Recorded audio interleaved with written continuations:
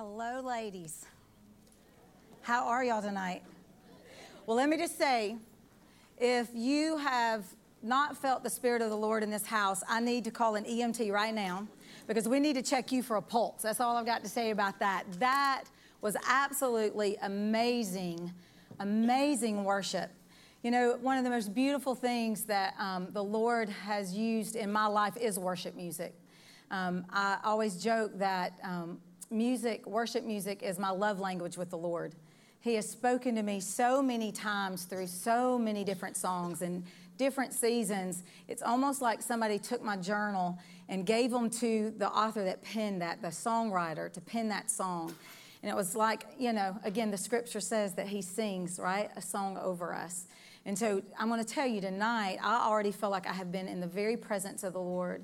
And I feel like he is going to meet us here. He is already here. And I know without a shadow of a doubt that when we empty ourselves of ourselves and allow him to fill us, it's moments like that that he can speak through us and to us in a way that there is no way that we can create it, design it, make it happen. It's a real encounter with a real God. And that's what I hope tonight, that you will sense his presence and that the words that come out of my mouth will go to your very need all across this room. Well, I guess y'all have figured out I'm Dawn Mason. I was so excited over that praise and worship. I did not say that, but I'm Dawn Mason. I'm Michael's wife. I know that most of you have been here since the start of this Refresh revival on Sunday morning. And it is just a pure pleasure and joy and an honor to be in this room with you tonight. I want you to know that I actually fell in love with y'all before I ever stepped foot on this campus. When Michael told me that Brother Tim had called and asked about booking this revival and asked if I could speak to the women, I immediately went to the website. I like to go with social media or the website just to get to know and connect with the people that we may be speaking to and begin to pray for you. And I went onto the website and was immediately impressed because, of course, there's the praise and worship team, one of the first pictures that come up. And I just saw, again, just the Spirit of the Lord, just through pictures, it was already painting a story to my heart of who y'all are. It was a reflection of what I felt like was going on in this house. And I went up to the About tab, and all of a sudden I pulled down and I saw this one tab that caught my eye. And when I saw it, it said Stories. And I clicked on that tab, and I challenge you, if you haven't been on your own website or if you're a visitor here tonight, go onto the website, pull down the About tab, and go to the Stories. It was this beautiful story of so many of you probably that are in this room of what you had walked through that was real, that was painful, that was filled with grief, heartache, and loss. But then you started talking about your Jesus, talking about my Jesus, what he had done in your life. And instantly I thought, they have a pastor that trusts them to share their hurt and their pain on their website to make sure that real people that are going through real life and real hard times will know that Jesus is enough and that the people that are in this house love him and want to share him with others. I'm telling you, there is some power in that. One of the things I want to speak to you tonight, and one of the reasons that spoke to me so powerfully whenever I clicked onto that tab, was that I'm not a preacher. I don't even think of myself necessarily as a teacher. Michael's the one that's called to minister and to pastor. What God has called me is to share my story. I can sit here and I can tell you how the stories in these scriptures have impacted my life, that are still impacting my life. How the stories that the Lord chose to be penned onto these pages have changed me, have shown me hope, have shown me there's a way, the truth, and the life, and his name is Jesus. It has shown me over and over again through the stories that he shares in these pages. But what I love the most about the Lord is that he doesn't stop here in this book. That we today, our lives, were created and designed by the sovereign Lord that created theirs. And he designed us for a purpose. We have a plan that God designed us for. And as I've walked out through my journey, and I'm going to share a lot of that with you tonight, it blew me away that the God of the universe didn't just create me to do and to be. It was actually to spill out and pour myself out in honor and glory of him. You know, that's a hard thing to comprehend unless you start walking through some dark seasons and you realize that you have nothing without him. What I have found is that God doesn't waste anything. I was born in the Decatur, Alabama area is where I'm from. I'm from North Alabama, and I was raised in a church family that we went every time the doors open. My daddy was a Sunday school teacher. My mama kept the nursery, rocked the babies, did all of those things. Took us in church, and at 8 years old, I accepted Christ as my Savior. It was when I was 12 that there is this pivotal moment in my life where I can look back and I can see a huge change that took place. And I was 11 years old, and my parents told us that they were divorcing. My dad was leaving for someone else, and it shattered my life. It really did. Everything that I thought was real in my home was never the same again. I was almost 12 when this happened, and I was about to enter into middle school, and I was angry. I was hurt. I was broken. And I know that there's times when I reacted out of that anger and that hurt that I thought I would punish my dad for walking out. I couldn't believe that he would do that. And all of a sudden, I found myself out of the will of God, choosing things of this life that I thought would fill my pain and my hurt and my voids. But as we all know in this room, there is nothing that this world offers that will ever fill our hurt or our pain. The only one designed to do that is our Lord and Savior, Jesus Christ. So I went through my high school years, and I was lost. I'm telling you, I was not lost as my salvation, but I was lost in the way that I was living. I don't know for you what that has looked like and what your journey has looked like, but it is amazing to me, as I know Michael even spoke to the men last night, is that there can be that one thing that happens in our life that all of a sudden we realize we take a shift. We take one little step in the wrong direction, and all of a sudden we've stepped out into somewhere we never thought we would be. Raised in a good home, I knew better. I knew truth. It had been spoken into me. It had been taught to me. I knew it. But all of a sudden, the lie of the enemy was louder than the voice I was allowing in of truth. And I wound up being and making decisions that, I'm telling you, was wearing a lot of shame in those days. I dealt with a lot of depression. You know, I was the girl that was written about on the bathroom wall. You know, I knew something inside of me that's not who I was, but my circumstances and my choices did not reflect that. It would be through a lot of trials and a lot of brokenness that I realized something over and over and over again. Something that I have never regretted is that whenever we choose Christ, when we cry out to his name, that there is never a moment that he's not right there ready to rescue us. You know, it's that thing that we realize that when we choose him as our Savior, again, that's another mark on our timeline. It is a pivotal moment that forever changes us. And what I love about that one is there's nothing that can erase that. Is that once we accept him as our Lord and Savior, Jesus Christ, there is nothing that can separate us, right? We have the scripture to back that up and prove it. We have this truth that we say we believe in, right? Nothing can separate us. But what I want to challenge us with tonight is I want us to look at the next, to me, most important thing that happens in our life, in our time span, after we've made that decision, is what do we do next? How do we step out from that? I know in my experience, I have never had an experience where the Lord picks me up and moves me and puts me exactly where I'm supposed to be, opens my mouth and makes me speak exactly what I'm supposed to speak and do exactly what I'm supposed to do. I wish it worked like that. It would be so much easier, wouldn't it? And it would be so easy if I could just open up and I can have this checklist. If I did this today and I read that, I said that, I lived like that, then guess what? I'm good. Everything is going to be perfect. Nothing bad's ever going to happen to me. But if you've lived enough life, we know that it doesn't work like that. He never designed it to be checklist Christianity. It was never designed to do this, this, and this, and it will equal the perfect formula to have the perfect life. He wants a real relationship with his sisters, his daughters, his children. He wants a relationship with us. which is intentional. It's intimate. Isn't that just beautiful to think about, that right now, our Lord and Savior that died on the cross, died to pay a penalty we could never pay, that he allowed the veil to be torn. We don't have to go into the Holy of Holies to be in his presence. We're in it right now. Because of his righteousness, I'm holy.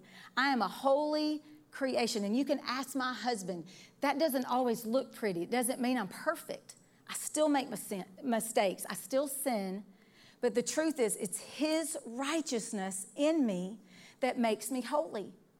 One of the hardest things I've had to learn, but yet the most beautiful thing, is that this isn't about me.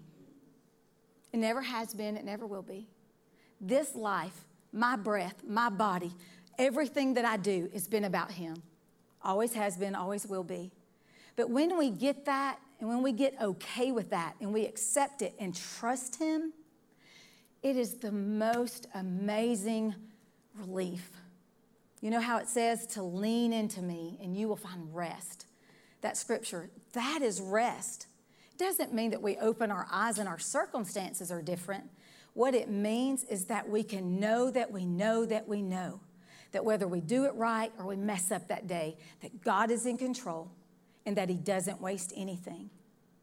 What I want to share a little bit of our story, or my story, is that, of course, like I just said, I was in the middle of a lot of bad decisions in my high school years, and the guy I was dating, we fell in love, what I thought was love at that time. You know, I was a rescuer. I wanted to fix him, make him better, all those things, and found myself about a year out of graduation getting married. A couple years later, knowing I was in a really horrible marriage that I knew that because of my beliefs in the Lord that I would not walk away from. And with 2 small children, 4 and 3, he leaves for someone else that was expecting. And I don't say that disgraceful to him, because thank God through grace and mercy that friendship has actually been restored, that we have, again, a healthy relationship on that.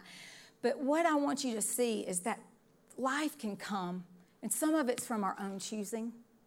You know, I've gone to the Lord many times, and many times when he said, I've already forgiven you for that, why are you coming back? You know, isn't it hardest to forgive ourselves sometimes than it is to forgive someone else that has wronged us? You know, I find so many times we're shopping in someone else's closet. We're sitting here putting on cloaks of shame and guilt. We're putting on cloaks of depression and anxiety and fear that God never put in our closet. He gave us redemption, freedom, life, joy, wholeness.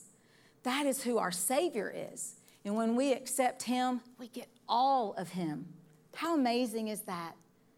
That even though we're so undeserving, I know I am and I was, but he loved me so much that he sent his son to die for me. And not only that, then God raised him from the dead. And then he didn't even stop there. The penalty was paid. No. We know in Acts that then the Holy Spirit comes in us and indwells us. The same power that rolled away the stone is in you. If you've accepted Christ as your Lord and Savior, he's in us. That power that raised the dead, opened the eyes of the blind, made the deaf to hear, the lame to walk, that power lives in you. I want to ask you, like I asked my son. One day I said, Grayson, do you believe that every single word in this scripture is the infallible word of God, that there's no mistakes? There's not one word that was not Holy Spirit breathed and penned by man. He said, well, no, ma'am. I'm like, okay, you've lost your mind, Mama. But I'm like, then why don't we live differently? And I want to ask you tonight, why don't we live differently? If everything that we just sang about is truth for our lives, then why are we not walking out in courage, shouting from the rooftops, I have the keys to heaven and hell because my Jesus went down there and took them, and I want to give them to you. I want to walk this journey out with you. I don't want to look at you and judge you. I don't want to see your scars and think, oh my gosh, I can't believe she did that. No, what I hope is that what I've realized is that it's actually our scars that are the most beautiful thing about us. Why would we not think they were whenever even our own Lord and Savior bears the scars of what he did for us? What I want us to do tonight is just take off your mask for a minute. Forget about what's going on at the house. The kids are taken care of. You've got a soft seat, nice climate-controlled room, and here we are in the presence of God. And what I want to do is tell you the story that I can tell you with every single detail about every single thing of how it affected me, because it's my story. And I hope that through my story that you'll see that your story matters. Your story matters. I want you to soak that into your soul right now, that the people that the Lord has placed in your path all the days of your life will never be the same with any single soul in this room. Your sphere of influence, who you come in contact with, who your family is, who you work with, who you hang out with, who you talk to on the phone, who you see at the grocery store, it will never be the same as the person sitting next to you. And God has a mission and a plan for your life, and it's to reveal his glory to the world. And so what I hope tonight is to share a little bit about my story that maybe somewhere sparked something in you. And again, if you've already accepted Christ as your Savior, but yet you feel like dead, dry bones sitting there tonight thinking, I want this, but I don't feel this anymore. I once was close to the Lord, but I don't feel his presence anymore. What I hope is that what comes out of my mouth breathes into your soul, and it fans that spark, that ember that's still there. Because the truth is if he is your Lord and Savior, you can't put that fire out. He's in there. You may not feel his presence because your circumstances look so bleak or so overwhelming or so devastating and you don't know what tomorrow looks like. But let me tell you, sisters, he's there. He's still faithful and he's still good, no matter what. And that's the beautiful story that I want to share with you, is that God brought me to the end of myself to realize that he is enough, even if. After my first husband left, I wish that I could tell you that it was easy. It wasn't. I'm telling you, I was scared to death. I'm in my mid-20s, and I have these 2 babies, and I really don't know what life holds. But there was something in me that just was rising up. Does that make sense? It's like, I will not bow to this. I will not let this consume me. Even though there's days whenever it's so overwhelming, you just really hope that you can just keep sleeping and not have to wake up and face what's about to happen that day. Little did I know that the Lord, in his beautiful sovereignty and his grace that is so overwhelming, that he would have this man that would come into my life at 27 years old, had never been married, and had kept himself for marriage. And somehow he saw me and he fell in love with me. This broken, messy, hurting woman with 2 children. And he saw me. His name was Arvid Wakefield. And in that process is that he took this girl that you can see again. If you want to, Sherry, just leave that picture up for now. I've got my best friend from childhood that's here in the room with me, helping me do this because she's lived this story with me. So how much better is that the Lord canceled her meeting tonight and she could be here. So in falling in love with him, we looked at it that he had always wanted 2 children, and here he had my 2. So our cup was full, life was good, we were loving the Lord, serving at church, and again, that restoration, that sweet season of being loved in a way I never knew I could be loved, raising the kids and doing life, and all of a sudden, we'd been married for about 4.5 years, and then all of a sudden the Lord said, I'm not done yet. You may be done, but he gave us Grayson that I was speaking of just a little bit ago. Jordan and my older 2, Hunter and Jordan, were 9 and 7 when Grayson came into our world. And I'm going to tell you from the very beginning, he was straight up sunshine. Again, that's one of those pieces. I want you to watch for strands in our life. I want you to think about in your life how God weaves pieces together. We got to do in life, and again, ball practice, dance, all the stuff that most of you have either done or are in the middle of or about to do. And all of a sudden we found ourselves not focusing on each other like we once did. We weren't being intentional with our time with the Lord. We weren't spending time in prayer. We were busy. Life was crazy. And all of a sudden I found myself in a season where I was unhappy. He didn't please me. He didn't make me feel wanted and desired. It was selfish, and it wasn't pretty. And all of a sudden, one night, here we are with teenagers, and my daughter that's on the screen here was walking through her storm. And I find myself standing in our bedroom, and I said, I love you, but I am not in love with you anymore. When I think back, and I never, ever have forgotten what I know that he had to have felt in that moment. This man that had loved me unconditionally whenever, again, loved me the way I feel like God loves me, that he saw something in me that I didn't even know existed at that time. And here I am standing in that bedroom because, again, I wasn't happy. I didn't feel loved. I didn't feel wanted. I didn't feel seen. I didn't feel appreciated. I don't know if you've ever been there before. I don't know if you're there right now, but if you are, let me tell you something. God never meant this to be about us. And the most amazing, beautiful thing is that when we take the attention off ourselves and we put it on others and on him, all of a sudden we feel satisfied. How crazy is that? That God works in ways that don't make sense to us, right? That I may die so that I can truly live, right? Because it's Christ that lives in us. So it's denying ourselves. Man, that thing's hard. I always say, I really wish that at the moment that we get saved and we accept Christ as our Savior, I wish we had this license or this test we had to pass to get surrender. You know, we own that thing. So every day I'm going to wake up and surrender. Look, I own it. I passed the test. I got this thing. I know what it looks like, and I do it over and over again. It just becomes a natural response, right? Has anybody else perfected that thing? Because I need to see you if you have, because I have not.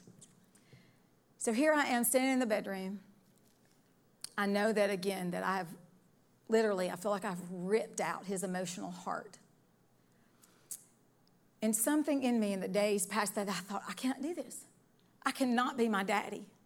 I cannot do this to my children. I know what it feels like from a child's perspective. And as the wife that had already been walked out on, I thought, I cannot do this. And something in me, again, I think his name is the Holy Spirit, began just to speak to me. No. You're not doing this. You're not doing this. And the Lord in his sovereignty, we already had this beach trip planned because Grayson was playing ball. And a friend at work had given me this book by Karen Kingsbury. I don't know if any of y'all have read any of her books, but she is a fiction Christian author. And what I want you to get right here is that God will use anything. Anything. If he'll use a donkey and a rock, he can use a fiction book, right? There you go. Here I am at this beach, and I'm just really in that inner struggle, knowing what's right, but knowing I don't feel it. Knowing what I'm supposed to do, but knowing what I don't want to do. I don't want to face this. I don't want to do the hard work. I don't want to have to put down my pride and admit what I've done wrong. And it was as I read this book that all of a sudden, Karen Kingsbury, this fiction author, is painting a story to me of what love looks like. It was the first time that for some reason it had really, I guess, just permeated into my soul that love is a choice. Simple but powerful. That it is not an emotion. It is not this thing that we arrive at because they made us feel like this and because they did this and they put the toilet seat lid down and they put the laundry in the basket and they went to the grocery store because we were in the middle of that, meal that we're cooking and we realized we're out of paprika. I mean, that's not love. Those are acts of love. That can be the verb lived out. But the truth is, the truest definition of love describes it as a choice. Jesus Christ, the Lord, my Lord and Savior, loved me when I was still a sinner. He chose to love me, period. It would be in that choosing to love him, even when I didn't feel it, that God started doing supernatural things in our life and in our marriage. There is never a time that we don't choose him spend time with him, that he doesn't radically do something in here. It is impossible to spend time with our Lord and Savior and not be changed. It's impossible. If you're intentional and you're in the Word and in prayer, in worship, whatever that looks like, and you are begging and seeking, guess what? He is still moving. He is still redeeming. He is still restoring. God is real, and he always will be. He never fails. When I think back that if I had walked out and went and chose selfishly to go make myself happy and find a different life and walk out on him, I wouldn't be standing here tonight. What I want you to hear is that the choices that we make today have the potential, a very good potential, to impact the rest of our lives and have a ripple effect that don't just stop in our bubble. They have a ripple effect that touch everyone's lives around us, generation to generation to generation. What we do and what we say matters. That's why he gave us this. This is our guidebook. If it doesn't align with Scripture, I say run, run. There is nothing that you're thinking that doesn't line up with this that will ever satisfy your soul. There's nothing that you're going to go find that's going to make you happy when that didn't, if he's not at the center. He is joy. He is peace. He is everything we need. I did not know that a year and a half after that moment in our bedroom, and we chose to fight for our marriage, and in the restoration of that marriage, that we were about to face the most difficult battle I had ever known. One summer, he couldn't get up on skis, and he was always very athletic, and we were out on the boat with my dad, and he couldn't get up on the skis, he couldn't get up on the knee board, and just kind of blew it off. I thought it was too much weight on the boat. A little bit later, he fell at work. A little bit later, he fell down our stairs, and something just wasn't right. We started a journey of a year and a half of trying to find answers. Doctor's appointment after doctor's appointment, neurologist appointment after neurologist appointment.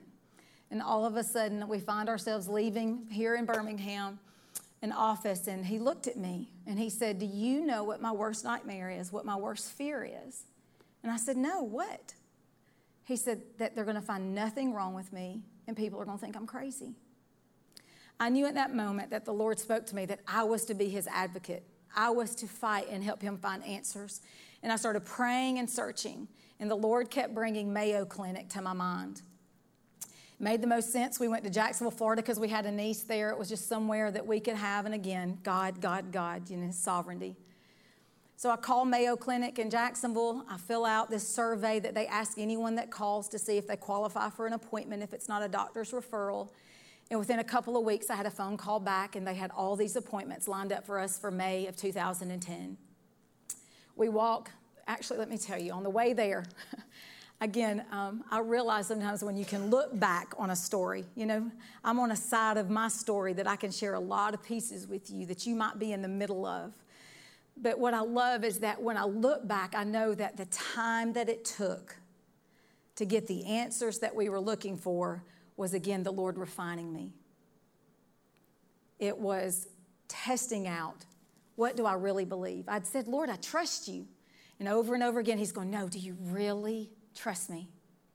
You say you do, but do you trust me? No matter what tomorrow holds, do you trust me?" So here we are in the car going to Jacksonville, Florida. And we said, "Lord," this was our prayer, "Lord, it doesn't matter what's going on in his body because you already know. So God, what we're asking you to do is this week, please reveal it to us just so we'll know what's going on, that people won't think he's crazy, God. We know you're the healer. No matter what it is, just show us. Because no matter what it is, we will give you the glory and the honor and live out all the days of our life for you and only you." The very next day, we're sitting in the neurologist's office. And with 15 minutes, I knew our Goliath had walked into that room. It came in the form of 3 letters, ALS, Lou Gehrig's disease. And what I want to read to you tonight is for those that I think most in the room, because of the awareness of ALS that's out there, but just in case you don't, is what I want you to know is what ALS is.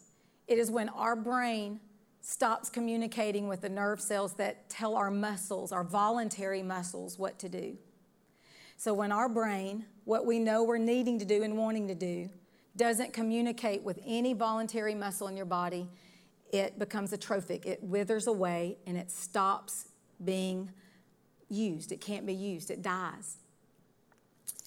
So that is anything that you're allowed to raise your hands, move your feet, move around, swallow, breathe, all of it. And we knew there is no cure. It's 100% fatal. We had a choice. We had a choice to go home, knowing that what we had promised God on the way there, He had honored what we had asked. Now, what were we going to do with this? I'm going to tell you, it was the most difficult, horrific, painful journey of my life that became the most beautiful, gut-wrenching, stripping, refining season of my life. It tested what I really believe, and it showed me what the faith that that man on that screen had. That his Jesus that he had loved his whole life, when all of a sudden chose him, a good man, a man that had kept himself pure and clean, was diagnosed with something that had no treatment and no cure. And I'm sitting there going, God, here's my resume. Why him? Why not me? Look at what I've done. Look at how I've failed you. Why would it be him? But you know what he said? He said, why not me? Why not me? Why not use everything we have? Because that's what we're called to. Every breath, every ability that he gives us is his, right? We're supposed to, with every breath, we sing these lyrics all the time, we're supposed to praise him. With everything we say, everything we do, we're to honor God.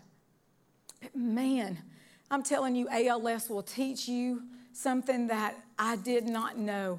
And that's to sit there and search Scripture and realize that, guess what? Every single word, we've said it a million times, but all of a sudden it means something. When you know you're not going to hear I love you anymore come out of that mouth, all of a sudden you realize that this has the power to speak life or death. All of a sudden you start choosing your words in a way you never would have chosen them before because they matter. Whenever you start tearing down your sister and you start gossiping about them, guess what? That's death. When you look at them and say, guess what? God created you for a purpose. You are here. Rise up and do everything God called you to. That speaks life because it's absolute truth from Scripture. That's the difference. That's the things. Those are the things we take for granted, right? Because we are human. I get it. Still am. But the truth is that all of a sudden you get this girl that's straight up Baptist. That all of a sudden you realize that he's not going to be able to raise his hand and pray anymore. And he wants me to raise his hands up when we're in church because he wants to praise the Lord till the Lord is right before him and his faith is his sight. He wants to give everything spilled out, poured out, all of his worship. All of a sudden, you don't care what's going on to the left or to the right of you. You're looking straight into the face of Jesus and you're wanting to give him everything because you're seeing what it looks like to live that out. It changes you. I still sometimes cannot believe that the Lord, as crazy as this may sound, unless you've been through a storm and have experienced the grace and mercy of God like I have, probably doesn't make sense. But I can't believe that he's allowed me to know him in a way I never would have had Arvid lived to be 100 years old and had been as healthy as a horse. Because the beauty is what you see on the screen is pictures of us, but I hope it paints to you a story that I don't have time to tell you all of it, is that this is only a couple of weeks before he went to be with the Lord. And there we are renewing our vows. We wanted to make sure that we both knew that we were so thankful that the Lord had given us and that we had fought, that when we had this opportunity before us to choose to walk away or to stay, we chose covenant marriage. We chose covenant love. That it did not have a thing to do with how we felt and what the other person was doing and performing. It had everything to do with our Savior, knowing that he can restore, redeem, and that he is love that can pour into us and have a love that is that sweet. That allowed me to bathe him, to change him, to feed him, to roll him over when he couldn't roll over in bed, and take care of him until he did not have a breath to give anymore. It's kind of crazy. You walk through this and you know what's coming. But all of a sudden you're on this journey that you think, wow, this is real. We've been living with ALS for 3.5 years, and he developed some allergy symptoms that we are all battling with in April of 2014. And overnight, his took a turn from just, again, some raspy coughing and treatment to he was septic. His lungs were filled 3/4 of the way with infection. And he went into respiratory arrest in our bedroom on that Friday morning after we'd bathed him and gotten him dressed. And there I was, knowing that I'd promised him that I would not resuscitate if it was not quality of life. And I am begging God, no, not now. Do not do this. I'm not ready. It's not supposed to be now. And here I am wanting God to breathe back in him what God was ready to heal. He's the healer. Here I was wanting him to stay in this body that couldn't move and he couldn't speak. And God's ready to heal him, and I'm still begging. It's our humanness, and I'm so thankful the Lord gets it. I think that's so true of even our walk, not even in this scenario, that sometimes we're begging God for this and we're wanting this, but God wants us to put a DNR on it. That once we've died to self and we've let go and we've walked away from that, whatever that thing is that wants to entangle us, he wants to tell you, do not resuscitate that. I'm life. I'm breath. I am the healer. I am the only cure for whatever that is. Isn't that beautiful? It doesn't matter if it's cancer. It doesn't matter if it's depression. It doesn't matter if you're unsatisfied with your marriage. It doesn't matter if you have a prodigal child. It doesn't matter if you walk into the doctor's office tomorrow and you hear those letters that I did. He's enough. He's enough. Always has been, and I'm so thankful that he still is today. One of the things that the Lord has given me that just echoes in my soul is that when you think about the brain stopping the communication to the muscles, that you lose the ability for any voluntary movement.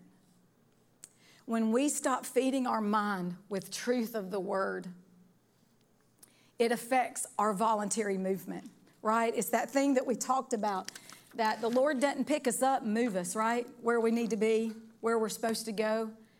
That's called free will. That is that moment that I can wake up every day and surrender my life to him. That when he tells me to speak, that I say what he's saying, even though it might sound a little crazy to you.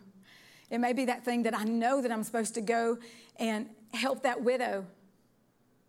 It may be that thing that I'm supposed to go and serve at the hospital. It may be that class that I've known that he's been telling me to teach, but I'm thinking, God, you know who I am? They'll think I'm crazy if I go teach that class.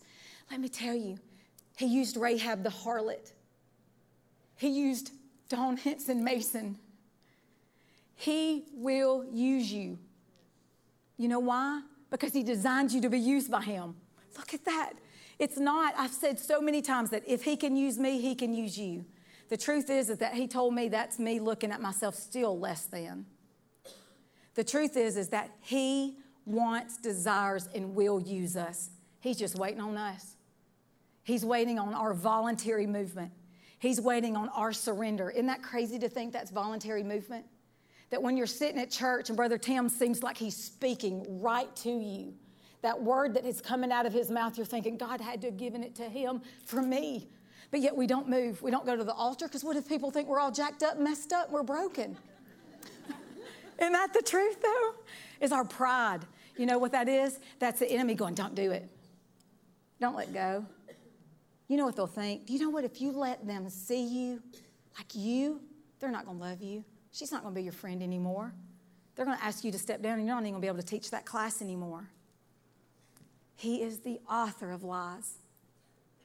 And he is truth, absolute truth. He designed you for a purpose and a plan. But the truth is now you have to decide, do I believe it? He's asking you, do you trust me? How many people say, yeah, I trust you? I mean, really, say it out loud. Do you trust him? I think tonight he wants to ask you, like he asked me so many times, is no. Do you really trust me? What I love is this definition that they have up on the screen of voluntary movement. And I thought, man, this sums it up right here. Is the act or an instance of moving, a change in place or position done in accordance with the conscious will of the individual, the expression of thought through action. When you think about that with your life and your relationship with the Lord, is that when he speaks, is then what's our response? What is our voluntary movement? What I love to think about is that, do you know what voluntary movement is? Start thinking about your list. It's surrender. It's speaking out prayer, speaking out life. Sometimes for me, it's being still. Because I'm a woman, I'm a mama, and I want to run, and I want to go fix things, and I want to be your Holy Spirit and tell you what you need to do, and I want to do all these things that I was never designed or created to do. It was a weight I was never meant to bear. That's my Lord's job. And so sometimes just being still and letting him be God, I have found that when I let go of that pen and I've stopped trying to write out how I want my story to look, when I stop trying to sit there and go, okay, if I do this and I say this, then all this may work out just like this. And I just stop and I trust him. That is one of the most difficult voluntary movements I know for myself. The beautiful thing that I can do is when I look back on my journey after Arvid died is that I thought, I poured myself into the mission field. I'd never been on the mission field. I'd always given but not gone. And all of a sudden, I'm telling you, God stirred up some stuff in this girl's body and in this mind and in my soul. And all of a sudden, I thought, I'm going. I am going. A team was going to Swaziland, South Africa, and that's Sine and her go-go. That's her grandmother. And I telling you, when I stepped on that soil, God started healing me. It was because I moved in obedience of what he had told me to do, even when it didn't make sense. When in the moment that my grief was so deep that I didn't even know if I could breathe, that all of a sudden he would breathe for me. When I didn't even think I could put my feet on the floor the next day, somehow he picked me up and he helped me to move. It was in that obedience that the Lord started healing. And I went on the mission field, and all of a sudden I'm in my living room leading small groups with so many beautiful souls that are my warrior sisters now. When I took my mask off and I got real and vulnerable, guess what? They took theirs off too. And we have relationships. I'm telling you, if I called them right now and said, I need you, they're my ride and die girls, and they love some Jesus. So guess what? It's beautiful. It is that thing that the Lord started doing in me, the desire to teach, the desire to speak, the desire to say, guess what? God's real and he's good. You need to know my Jesus. If you don't trust him, if you don't know him, come to him. He's real. And I would go to the mountaintops if somebody would let me. I'd go to the rooftop. I'd go to someone's worship center in Chelsea, Alabama, because I want you to know he's real. He's real. And he is enough, and he's going to heal you. And he will redeem you. He will restore you. But he needs you to move. He needs you to say, I can't do this on my own. I need a Savior. I want to live out my life for you. And in that is when you get filled up, is when you let go. Again, the Lord works in the most mysterious ways. Why do we ever think we can figure him out? Why do we think when we can put him in this box and make sense of him that he goes, oh, no. Let me show you. You think you're healed? Let me show you about some grandbabies. All of a sudden, I'm probably one of the only white go-go's in the whole world. But after going to Swaziland, that was the name I asked my daughter-in-law and son if I could call myself. And so there are just a couple of my absolute beautiful, tangible grace, unmerited favor that the Lord placed in my life. Undeserving, but he loved me so much that he said, no, here. I want to heal you. I want to restore you. I want you to breathe them in, and I want you to know that I'm going to take your ashes and I'm going to give you beauty. I'm going to take your mourning and I'm going to give you my joy. Joy that never fails, joy that never ends. Just choose me. So in the stepping and in the teaching, I had told all the girls, I'm never going to date again. Lord, look at my story. It's kind of messy, How would I ever do that? I'm not. I'm good. Why would I ever take a chance on dating or remarrying when I have been loved greater than anything I deserve? And fell in love with him in those last few years in a way I never knew before. And the Lord said, girl, did you take that pen back out of my hand again? And in the summer of 2017, I can remember sitting in church, and it was really a weird God orchestrated thing, right? It's that thing Michael preached on. There's no such thing as a coincidence, right? It's a divine coincidence orchestrated by God. And here I was in a large church that I attended, served regularly, and somehow that day I ended up on a row and nobody sat with me. Nobody. I was by myself. And let me tell you, I wish I could tell you, even after all that stuff, I didn't still have pity parties. But that day I felt really alone. I thought, God, why? Why am I sitting here all alone? I don't know. I don't want to do this. And of course, the pastor opens his mouth and starts saying, do you ever feel like you're all alone? I'm like, are you kidding me? Why do you keep doing this to me? And I'm like, okay, God, I get it. I've taken the pen back out of your hand. I trust you. I trust you with whatever you want to do, whatever my future looks like. I believe in you. I trust you no matter what. No matter if I'm alone for the rest of my life and I wake up and nobody's ever there. I'm okay with that. And in the middle of that season, begins fall, and here we are at these football games with my gorgeous little fireball Grayson that's just pure, again, joy and peace and love that the God knew I needed. Before I ever knew why I needed him so much. And would you believe that right down the bleachers was this man named Michael Mason that was there because his son-in-law just happened to be coaching that football team, right? God's so good, y'all. Don't stop looking for him. What I realize is that sometimes the miracle comes like that. But sometimes the miracle comes in pieces. Sometimes the healing doesn't come to the disease like you want it to. Not this side of heaven. Sometimes it's in our shattered, broken pieces that he starts picking them up when we lay them at his feet. And he starts putting them into his plan, into his mosaic that reveals his glory in a way that we never could if he gave us the pen and let us write out our script. His story is always more beautiful. His way is always the best way, even when our circumstances don't change. If we lay that at his feet, all of a sudden he gives you love in a way you didn't know. How is that possible?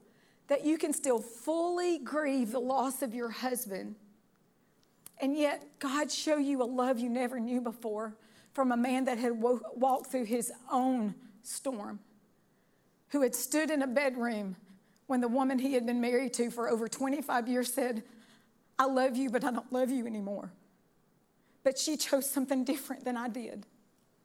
You can beg and you can plead for 6 years, and you can't make somebody stay. But somehow when you don't even want to put your feet on the floor, you keep choosing God just knowing that you told me you're good. I know you called me to ministry, and until you close every door, I'm going to still preach anywhere you open the door. I'm going to share the gospel. I'm going to share the truth that is more real to me than it ever has been in all the years of his ministry. All of a sudden, when that is the only thing that's real to you, you hold on tooth and nail. You dig your heels in, as Michael Mason says, and you believe it even when you don't see it. You believe it even when you don't feel it. You wake up and you choose God again. You choose God again. You do the next right thing, and you do the next right thing, and you do the next right thing. And then all of a sudden, even when that story doesn't end like you knew it would, you knew she would come back. You knew the marriage would be restored. But that's not how God wrote the story. All of a sudden, he starts picking up those shattered pieces that fall to the bottom of the floor and the crevice of the tile that are so shattered and slivered that you know you could never have a bottle of super glue that would put that vase back together again. That was our life. That's how it felt. That's how it would look to the world. But all of a sudden, he ushers in joy and happiness and restoration. And he does take our grief and he gives us his goodness in tangible evidence that is the Lord. That's Michael Mason. My tangible grace happens to have blue eyes and can preach like nobody's business. If you had told me that this was going to be my life, that this was going to be my story 30 years ago, I think I would have ran for the hills. I'd have been so scared. I would have known who I was then. and told you there's no way. There's no way that God would have me love that man and be loved by that man. But God in his goodness, God in his graciousness, he looks at us and he tells us that, I'm so sorry, y'all, I got myself all off track here. That he tells us that Colossians 1:21-23, and y'all forgive me, I love words as I've already confessed, and I've fallen in love with, when I'm digging in scripture, the Passion Translation. It just speaks, it's very poetic, so if y'all don't mind, I'm going to go out of the traditional and just speak these words because they mean so much to me. Is that even though you were once distant from him, living in the shadows of your evil thoughts and actions, he reconnected you back to himself. He released his supernatural peace to you through the sacrifice of his own body as the sin payment on your behalf so that you would dwell in his presence. And now there is nothing between you and Father God, for he sees you as holy, flawless, and restored.